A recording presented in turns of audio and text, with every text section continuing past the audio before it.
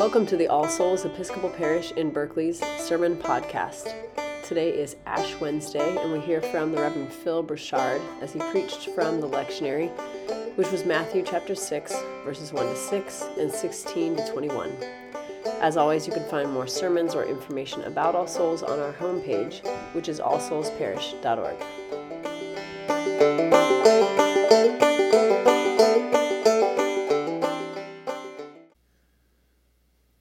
Telling people that they're going to die is a strange way to tell people that you love them. I came to this realization a few years ago while smudging people's foreheads with ashes on Ash Wednesday. To each person as they approached the altar as a minister of the rite, I said the same thing. Remember that you are dust, and to dust you shall return. I said this to elders, to middle-aged folks, to young adults, to teenagers, to babies, and even to my own children.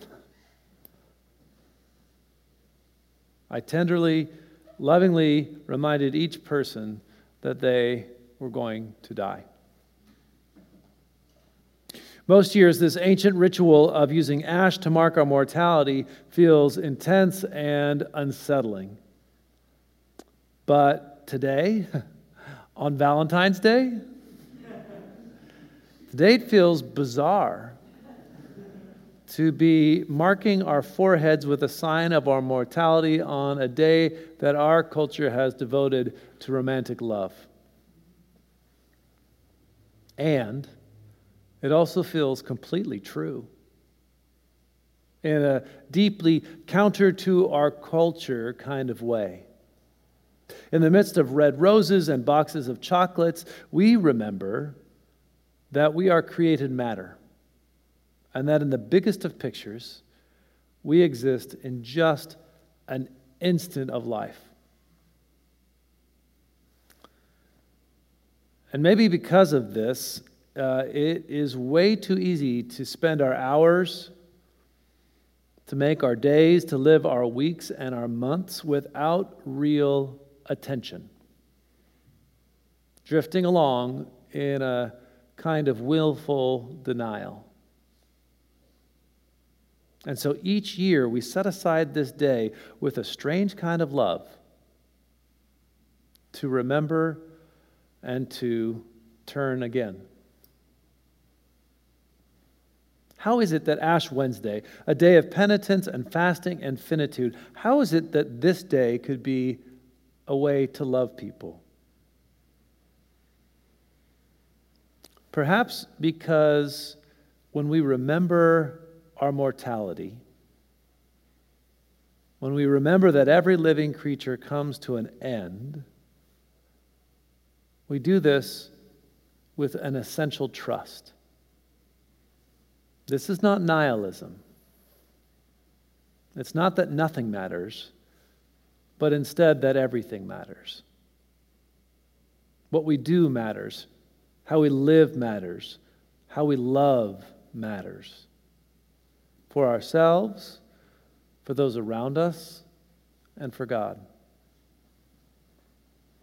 Ultimately, all of the teachings on this day, from the prophet Joel, from Psalm 51, from Paul's second letter to the Corinthians, and from the Sermon on the Mount that we heard from Matthew's Gospel.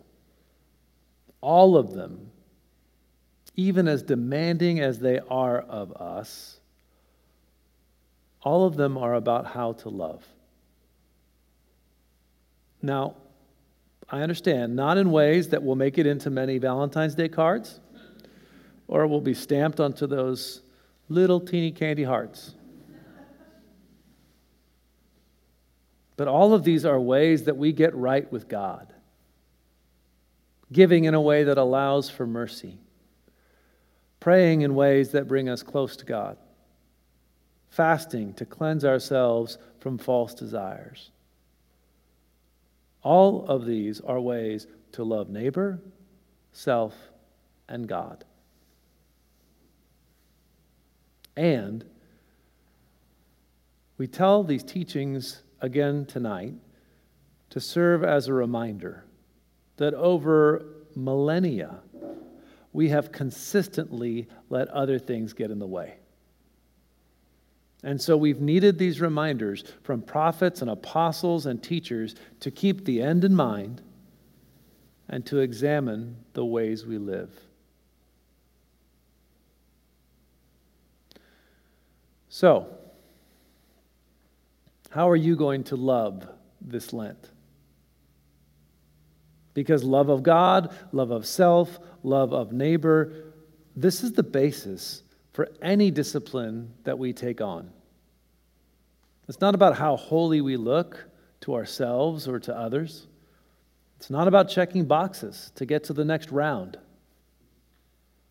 It's about remembering what we've been given and all of its glorious finitude. Remembering that and living from it.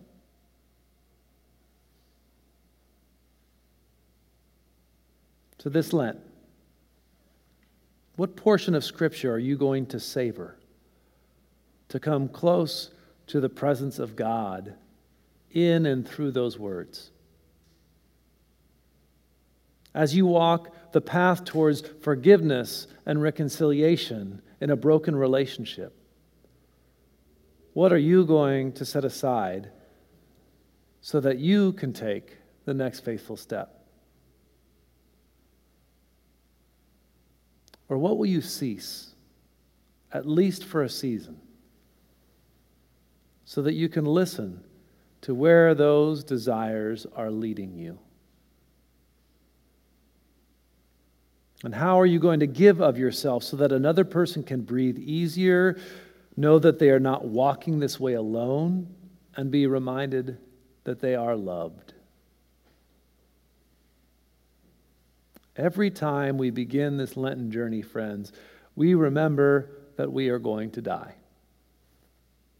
And at the very same time, with relentless love, we are asked an essential question. How are you going to turn again so that you can truly live?